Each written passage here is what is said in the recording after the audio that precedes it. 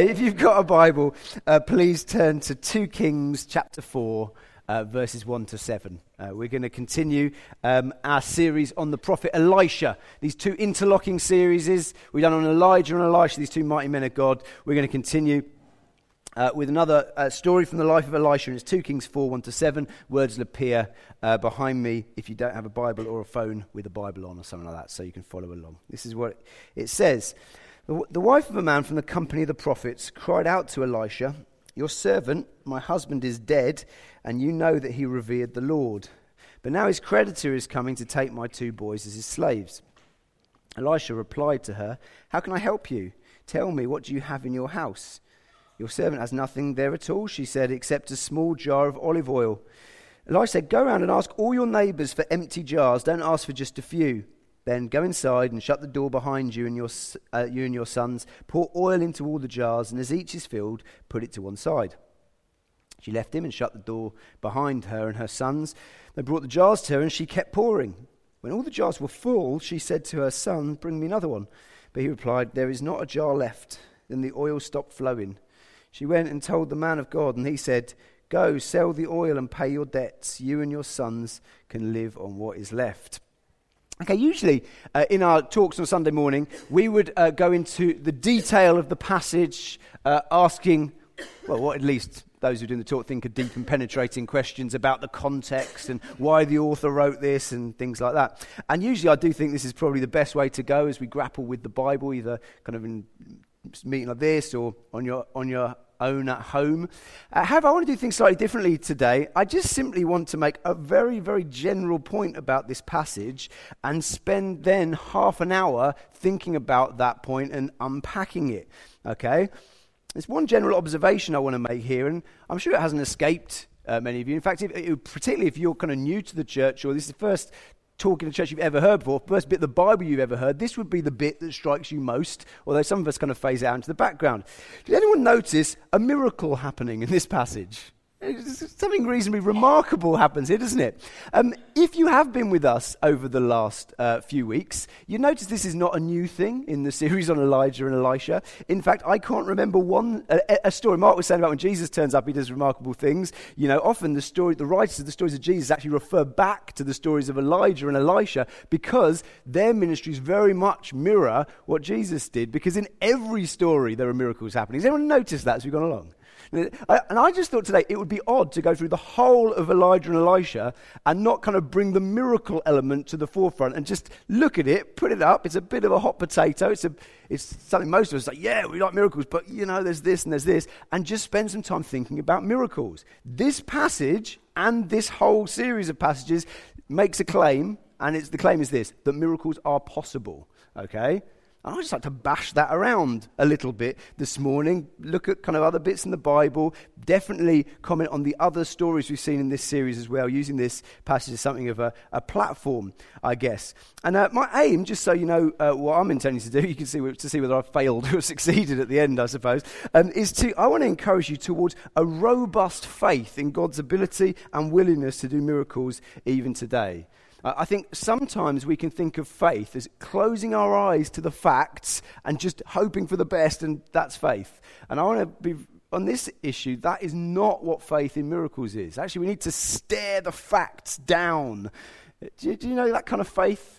There's a passage, one miracle in the Bible where this is most clearly shown, and I've referred to this often, but I think it's such a helpful story for us, and just to put it right at the forefront at the beginning today, when Abraham, not in our series, but much earlier in the Bible, Abraham is promised a miracle. It's like, you will have a child with your wife Sarah, and the two of them, the two of them having no luck at all in that department, and they were very old. And this is what it says about Abraham's faith. It says, Abraham, without weakening in his faith, Abraham faced the facts. What were the facts for him? His body was as good as dead since he was about 100 years old, and that Sarah's womb was also dead.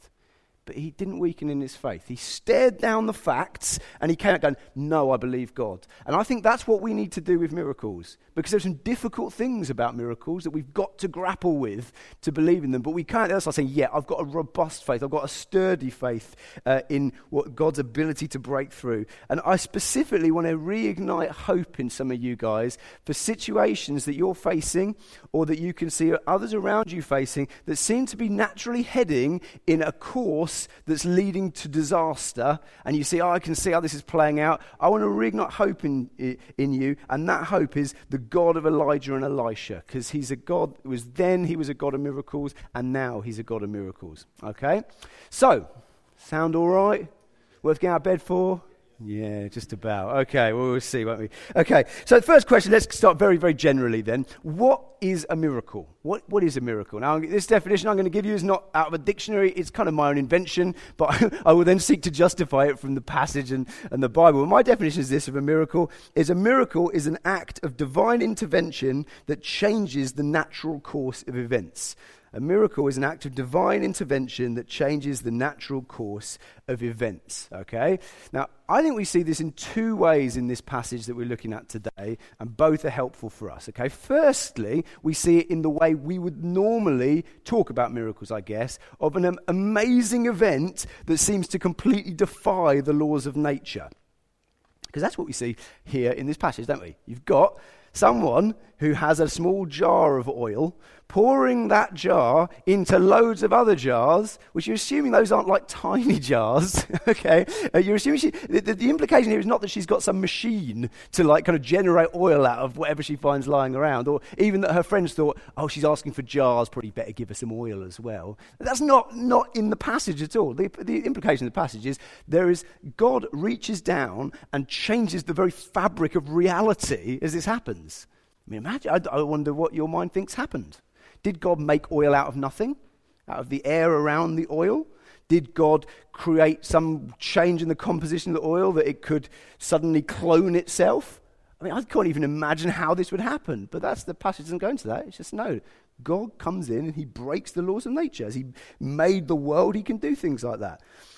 And we'd often talk of miracles in that sort of sense, and we've seen plenty of similar examples even in this series. As I mentioned before, you've got the widow of Zarephath has a very similar experience. You might remember, I think I spoke on that passage as well with Elijah, and that time it's oil and flour. Is that more impressive that he did it to flour? I don't know, but anyway, it's equally as baffling and incredible. That same widow also saw her son die and then come back to life. That is tinkering slightly with the laws of nature. I'm sure you would agree. Okay? Now, we've actually, if we'd had time, we could have seen this in lots of other stories. This is all over the story of Elisha. You think we've seen a lot of miracles. There are loads we're not even preaching on. We see in a couple of chapters a guy healed completely of a deadly skin disease, just suddenly, just like that. We see yet another food multiplication miracle. Food features heavily in these stories, which is always a good thing. And next week, you're going to see the final story in this series is a very puzzling miracle. You might ask why, but it certainly fits the breaking the laws of nature category, where we see God, through Elisha, make an axe head float. Okay? Thought the bear was odd? That's next week. Jonathan, good luck with that one. Okay? But it's, again, these miracles all are kind of events, amazing events that defy the law of nature. However, while that is a miracle, the context of this story hints at a broader type of miracle that I would argue is just as miraculous, okay? Because in this story, it's not just an amazing thing happens. We notice the course of this widow's life is diverted dramatically from misery to joy. It's heading one way, God steps in and diverts the whole course of her life. So what happens? At the beginning, the widow is in, I think you could say, dire straits, isn't she? I mean, her husband's died. She's got serious debts, and her children are about to be taken off her. That's what would happen in those days if you had debts. Children taken away to be slaves, to pay for those debts. If you'd known her at that time, if you'd been a friend and she told you the story, this is where I'm at, you would have thought, there's only one way this one's heading, and it's not good. This is going to trouble. There's nothing she can do about it. There's nothing it seems her friends or family can do about it. Okay, it seems inevitable the way this is turning out. Yet by the end of the story, God stepped in and completely diverted her story. It's completely changed her story. Now, I know this isn't the case, but let's imagine that this story had slightly more conventional means of getting to this ending. Let's imagine she goes to Elisha, and Elisha goes, we'll pray about it, and they pray, and then the next day she receives a huge gift from a wealthy relative. Or, I don't know, the creditor has a change of heart and says, wipe off those debts, I'll show some mercy. Or, a local dignitary falls in love with them, they get married and fixes the problem. I don't know, whatever it could be. Obviously, it's not in the story, we're imagining. But let's imagine that did happen, and the story was, the beginning and end is the same. I still think we'd say, well, that's a miracle. I mean, for some of you, if you here don't believe in God or don't believe in miracles, you'd probably call it something else. You'd say, what a coincidence, or what a stroke of luck, or something like that. But I guess as Christians, we call that a miracle because we would have a whole load of assumptions about what would be happening behind the scenes if those things happen. Because when there's a really bad situation that's unraveling towards disaster, and we pray for that situation to change, and then it does, however that change happens, what we're assuming is that God has reached down from outside of the natural order of things, tinkered with stuff, and changed the way things are. That is miraculous. Is that more or less miraculous than oil multiplying? I'd say that's just the same. Wow, there's someone out there who steps in and intervenes in our lives, who changes our stories. It's a miracle. Actually, in the stories of Elijah and Elisha, again, there are a number of more natural miracles in these stories. So right at the beginning of Elijah's story, he prays, and for 3 years it stops raining. Okay, it's possible to stop raining for 3 years. I know in England we think that's probably, wow, how could that happen? That's possible, okay? But no, it's a miracle. God shut up the heavens. Wow, how does that happen? What does he do? Put his hand under the clouds? I mean, how does this work? Well, we don't know, but it's a miracle. Elijah is fed by ravens for an extended period of time. So, as far as I'm aware, it is possible for a bird to pick up some food in its beak and take it to another place. In a sense, there's no laws of nature broken, but no, what happened? God broke in.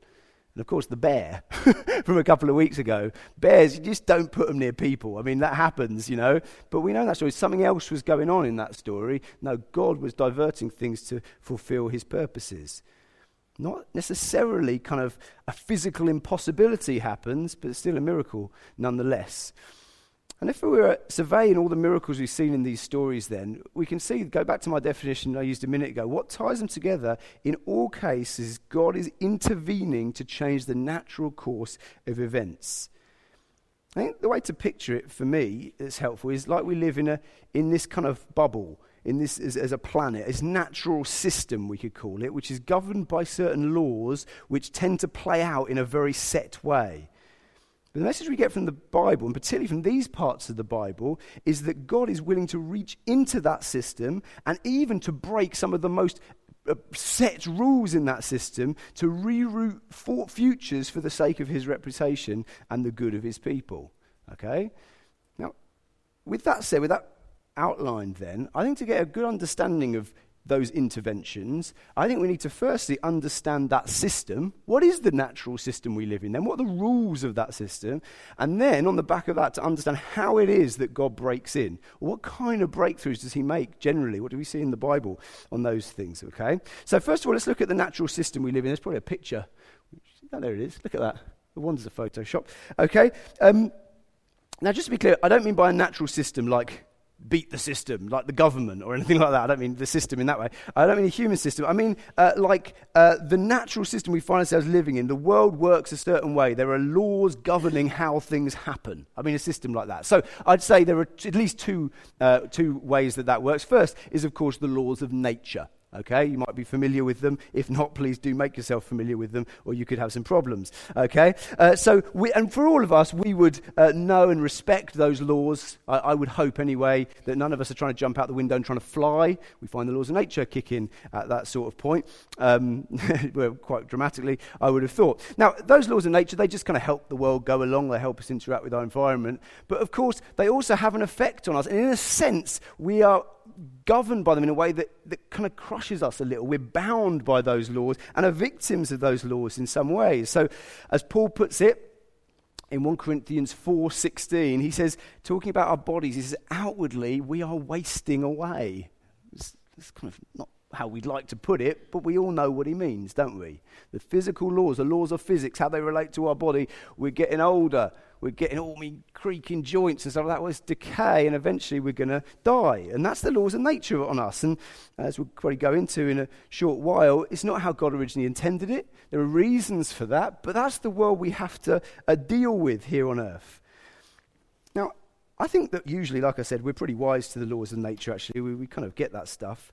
But I think we're less wise often when it comes to some other laws that are pretty much just as set, and they're the laws of human nature. I think those are also very important to consider when we think about the world that we live in.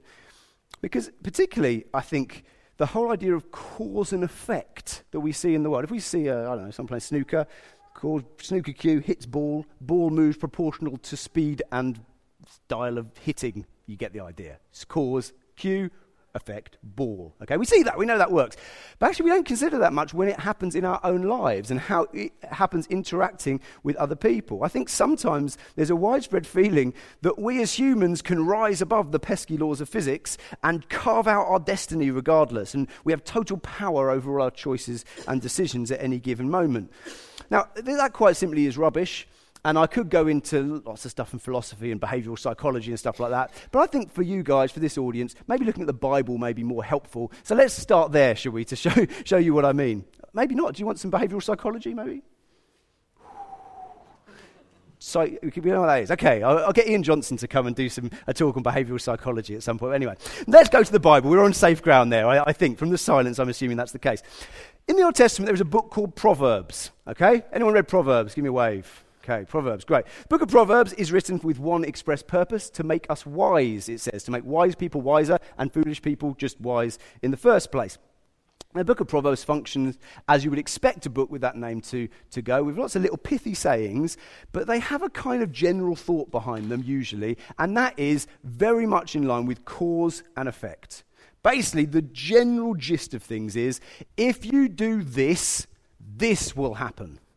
And if you do that, that will happen.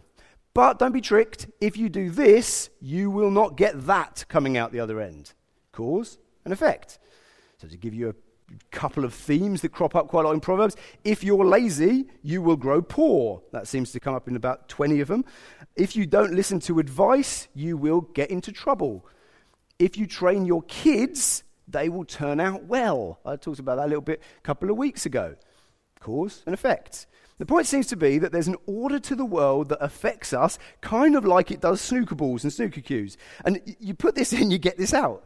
And being wise, according to the author of Proverbs, is understanding that order and living in accordance with that order. In the New Testament, this idea is picked up upon slightly different languages, and language we're probably a bit more comfortable with, I guess. Paul writes this in Galatians 6, verse 7. He puts it very strongly, do not be deceived. That's quite strong. This is stronger. God cannot be mocked. Well, what do you mean? What's so strong? What's this principle then that must be set into the world? This is it. A man reaps what he sows. Reap. You sow it, you reap it. Cause and effect. Do not be deceived. God cannot be mocked. A man reaps what he sows. Now, also we know that this whole thing doesn't just work for me reaping what I've sown, or for you reaping what you've sown. Actually, in the world we live in, you can reap what I've sown. Do you know that? Scary thought. Even scarier for me is I can reap what you've sown. Oh no, what a disaster. No, because our actions affect others. We can be cause of effects outside of ourselves. It's clear from the very beginning of the Bible, that's how God's made the world. That actually, we sow something, and actually this person reaps it. And that's knitted into the whole fabric of how this is. Just to be clear, I'm not talking about karma here, of if something bad happens to you, it's your fault. No, actually, there's a corporate kind of element to this. This is the world we live in. And actually, there's things that I can suffer in my life, and the reason for that suffering is, well, it's that person over there, nothing to do with me whatsoever. Sometimes we wonder if there's any reason. Usually the scripture gives us some. We might delve back into those in a bit, but that's how it works. The reaping and sowing rule holds. Now, so these writers then are telling us that we must understand the world works in a certain way, and there are rules by which life happens. Cause and effect, sowing and reaping, and we must take those rules seriously. And actually, in some places, those rules are presented as being so set that we encourage not to expect any deviation from those rules.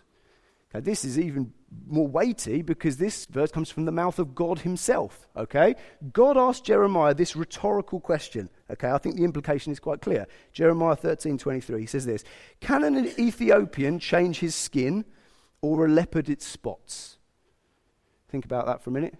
No, he wasn't Ethiopian, but Michael Jackson might be a bit of an exception to the first half.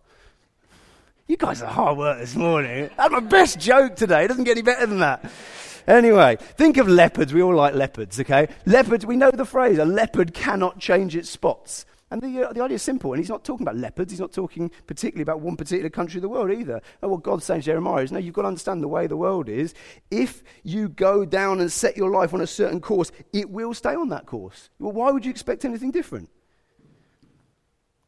I just want to let that settle in for a minute, because that's in the Bible. This is, you might think, this isn't what happens. No, we don't think like that. Well, I think sometimes we need to think more like that. As we'll see in a minute, we don't just think like that, but we've got to be wise to the world around us. We've also got to notice that this is a very wise system that God has put in place. This is a good thing. The fact the world is like this gives us dignity, and it gives us meaning to our lives. If God had made it so that we all live with just little bubbles around ourselves, not going to give you the bubble on there anyway, I probably shouldn't use that illustration, but everything we did, the effects were kind of soaked up and disappeared, if anything went wrong, well, our actions would be completely pointless. God could have made the universe like that. He could have set the laws of nature like that, but he doesn't. No, he gives us dignity. He says, no, the things that you do are going to have an effect. They will affect your character as you get older. They will affect others around you. There's meaning. There's a point to who you are. The natural system that God has instituted means that we have dignity, that we have meaning, that we have purpose. And of course, if we were all wise and good and sensible people, this whole thing of what I've said would be great news to us. Because what we could do is we could sow good things and we could reap the benefits and flourish as humans. And we could just go around sprinkling kindnesses everywhere and watching as everyone blossoms with peace and joy and love from our actions. Yes, brilliant. This is great news. The reason that most of us would look at what I've just said and think, this is hard, is because we know that we're not like that. We're not consistently good and wise. In fact, our default position is the other way. The Bible would say that we've become so corrupt and broken as individuals, as we've collectively turned against God, that what we as human beings naturally sow are not good things that lead to a good harvest. And therefore, living in such a system is not good for us. But it's not the system's fault, it's our fault. And because of that, I think we often try to fight against the reality of this situation. And so, while we can't deny the laws of nature, we often do try to deny the laws of human nature that I've outlined and replace them with a different law. Not the law of sowing and reaping or cause and effect, but let's call it the law of Bob Marley.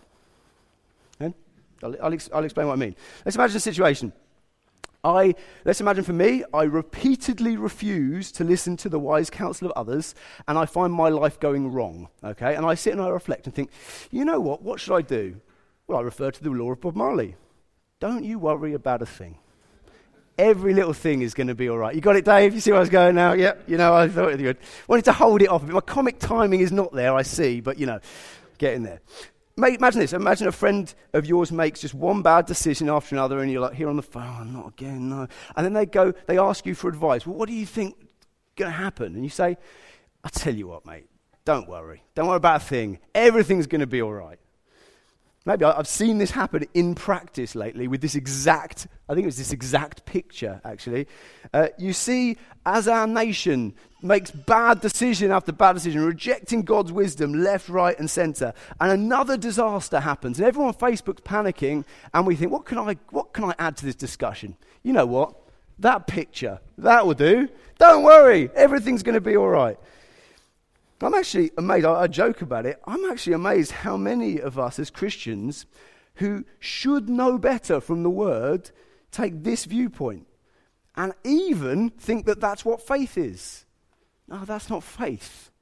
That's blind optimism and an incredibly naive way to view the world that God has spent much ink in the Bible trying to shake us out of. But with all that said, Thank God for stories like Elijah and Elisha. Because actually what these stories that we've been looking at tell us is not just that every now and again we should pray for people to get better, and they will. We should do that. They do tell us that. But that's not the extent of these stories. What's happening in these stories is God shouting at us, this system here is not a closed system. I will not leave you trapped inside this system. I'm a God who breaks into this system and intervenes. I won't leave you to these cycles of causes and effects, sowing and reaping, even if it's your fault. I'm here and I'm available. I'm willing to reroute your futures, to monkey around with those laws and bring good outcomes even from bad things. He's an interventionist God. He's a God who breaks through. He's a God of miracles. It's what we see from the stories of Elijah and Elisha. The other stuff's hard, but we've got to have a robust view of the world to come to that conclusion. Otherwise it just becomes Bob Marley. And I love Bob Marley, he's great, but that's not a way to look at the world.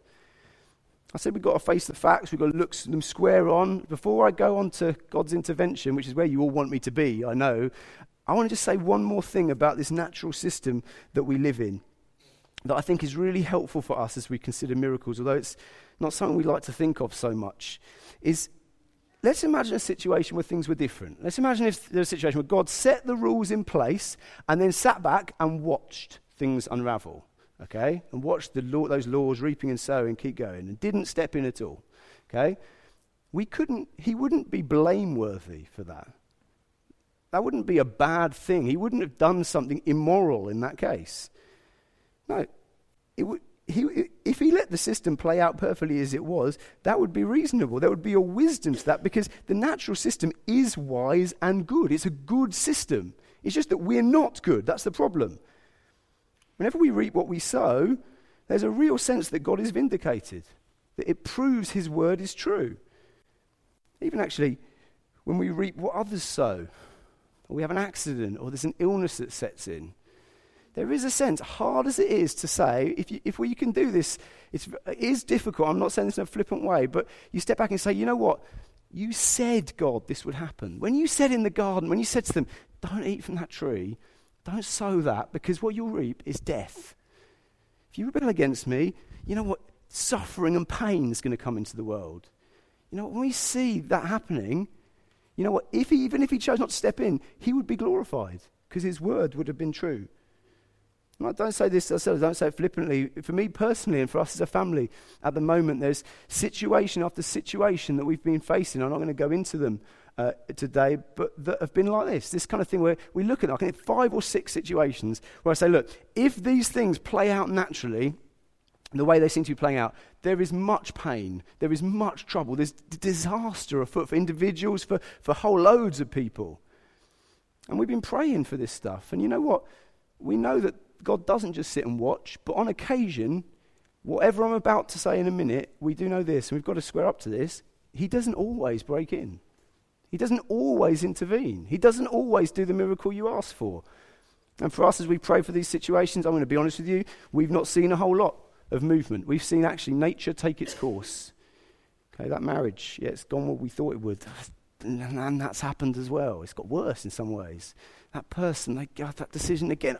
They've reaped that, That illness, that sickness, that situation. And actually, what's helped me, it's been helpful preparing this and thinking through this stuff, because there's sometimes you have to step back and you say, actually, God, you're glorified just as much. It's painful to me, but you're glorified just as much as your word is vindicated in these situations as you would be if you stepped in. We sung earlier, how great thou art. The first 2 verses of that song is all about the world, the bubbling brooks and all of that stuff, But it's what it's saying is, the world that you made, the way you made this world, we praise you. We say how great thou art. Actually, sometimes we've got to say, you know what, you've put laws into place in this world. You have a wisdom that's at work in the world. Even when it affects us badly, we're going to say, God, how great thou art. You said if we sowed, we'd reap like that. You said as humans, if we went that way, it would lead to problems for other people. God, you're true, you're vindicated. It doesn't answer all our questions, it doesn't help us with all our disappointments, but it gives us a reason not to crumble under the disappointments. And what we've got to do at those times, and what I'll be honest, I've struggled with, but I think I'm there, or getting there slowly, is we don't take this point and say, well, that means that the system is stuck. that God never breaks in. No, we say, yeah, I don't understand it fully. You're vindicated from the system, but I'm praying again for you to intervene. Because when we come to stories like Elijah and Elisha, we realize this isn't just a sideline of God's. This is in his very nature to break in. So have you had enough of facing facts? Shall we look at some good stuff? How does God intervene? Let's finish with this then. In the stories of Elijah and Elisha, we've seen three major ways in which he intervenes in the system to change our stories, and we can be expectant of all of them today, okay? First one is this, the obvious one. He intervenes in the lives of individuals. We see in these stories healing, but also like the stories today, we see provision, we see personal vindication, we see God intervening, breaking in personal miracles for people, okay? I think God wants to remind each of us today that he is still keen to intervene in your individual life and in the individual lives of those around you. Could be in your health, maybe your physical health, could be your mental health, but also could be your job situation, your friendships, marriage, family, personal provision, in your character itself. I want to ask you, are there situations in your life at the moment or in lives of individuals that you know that, like I said before, you're looking at it and you think, I think we all know where this is going, don't we? You understand the natural order of things, think, this is going in a bad direction. There's no real way that this could get better. Well, I want to encourage you. There is a way, because God is a God of miracles. He's a God who breaks in from outside. We see it in Elijah and Elisha. We see it in the stories of Jesus. We see it in the Acts of the Apostles. And actually we see it through everything that happens with God's intervention in the world. Have hope. Lay hold of him again. Okay, first of all, for individuals. Secondly, he intervenes and steps in to change the story of local communities. I know Andy's talk a couple of weeks ago was overshadowed by the bear. But at the beginning, you might remember he referred to another story in 2 Kings 2, where there's this body of water and this city around it, and that for some reason, it's not particularly helpful in the details here, the nature of the water is really badly affecting the city. It's making the land unfertile. I don't think you can drink it and stuff like that. And so the city's whole fortunes, in an agricultural setting like that, a problem that is a serious problem. That limits your city hugely. What happens? God sends Elisha, he throws some salt in, and the water's cleansed, and the whole city's fortunes are transformed. God breaks in to do a miracle for an entire community of people. He does the same today. As a church, we are not a building. It's obvious, although we're buying a building. We're not a group of services. We're a community of people. And you know what? As we press forward into the things that God's got for us as a community of people, often we see the same things. Oh, look at our limited resources. Look at who the people are we've got here. Look at how things are going. Well, naturally, this is just going to work out like this. It's all heading towards disaster. Or at least not disaster, frustration. It's not what we expected it to be. But what do? Well, we trust God. God breaks in for communities, particularly for his people, for his church. He's known to do it throughout history. I'm going to break in. I'm going to change the fortunes of things, not because of you, but because I do that. I'm a God of miracles. Thirdly and finally, he breaks in even wider than that at times for a whole nations of people. Again, cast your mind back a good number of weeks, but for many it would be a famous story. Elijah on the Mount Carmel against all the prophets of Baal. And what happens? God sends a fireball down from the sky. And why? He burns up the sacrifice in the story. But why? Well, what he's doing is a miracle to try to wrench the whole future of a nation from one direction, which is leading towards disaster, into a better direction. No, you're worshipping Baal. Everything's going wrong. This is what's happening. You're sacrificing your children, all of this. No, I will do a miracle to change the course of your whole nation. You know what? He's in the business of doing that stuff. And we need that stuff today, don't we? We do, don't we? Do we need that today? Or are we happy? Okay? It's a Bob Marley. No, we need that stuff today. Guys, we've got to be wise about our nation. Wisdom has to be shown here. It is assured, according to what the Bible says, that if the Bible is true, our nation is heading towards disaster. Do you know that? It's not maybe, it's definite. The Bible says, look, here's a load of things. If you do these things, you flourish and everything goes well. If you don't do those things go really badly for you. And our nation over the last however many years has said, yeah, we're going to do absolutely none of them and we'll do all the opposite, okay? That's definite, certain disaster, okay? We shouldn't be under any illusions about that. But what we should be sure of is the only hope for our nation, and it's a huge hope. So it's not said with depression or pessimism, is God breaks into the system. Does it all the time for people, for communities, for whole nations. And that's what we've got to pray for. When we recognize miracles, the thing about miracles we recognize, when we recognize the way the world is, we know we have no other option but to come to him and to say, God, we need you. And we look at stories like this and say, and thank goodness that you've shown us in your word that you do this as part of who you are.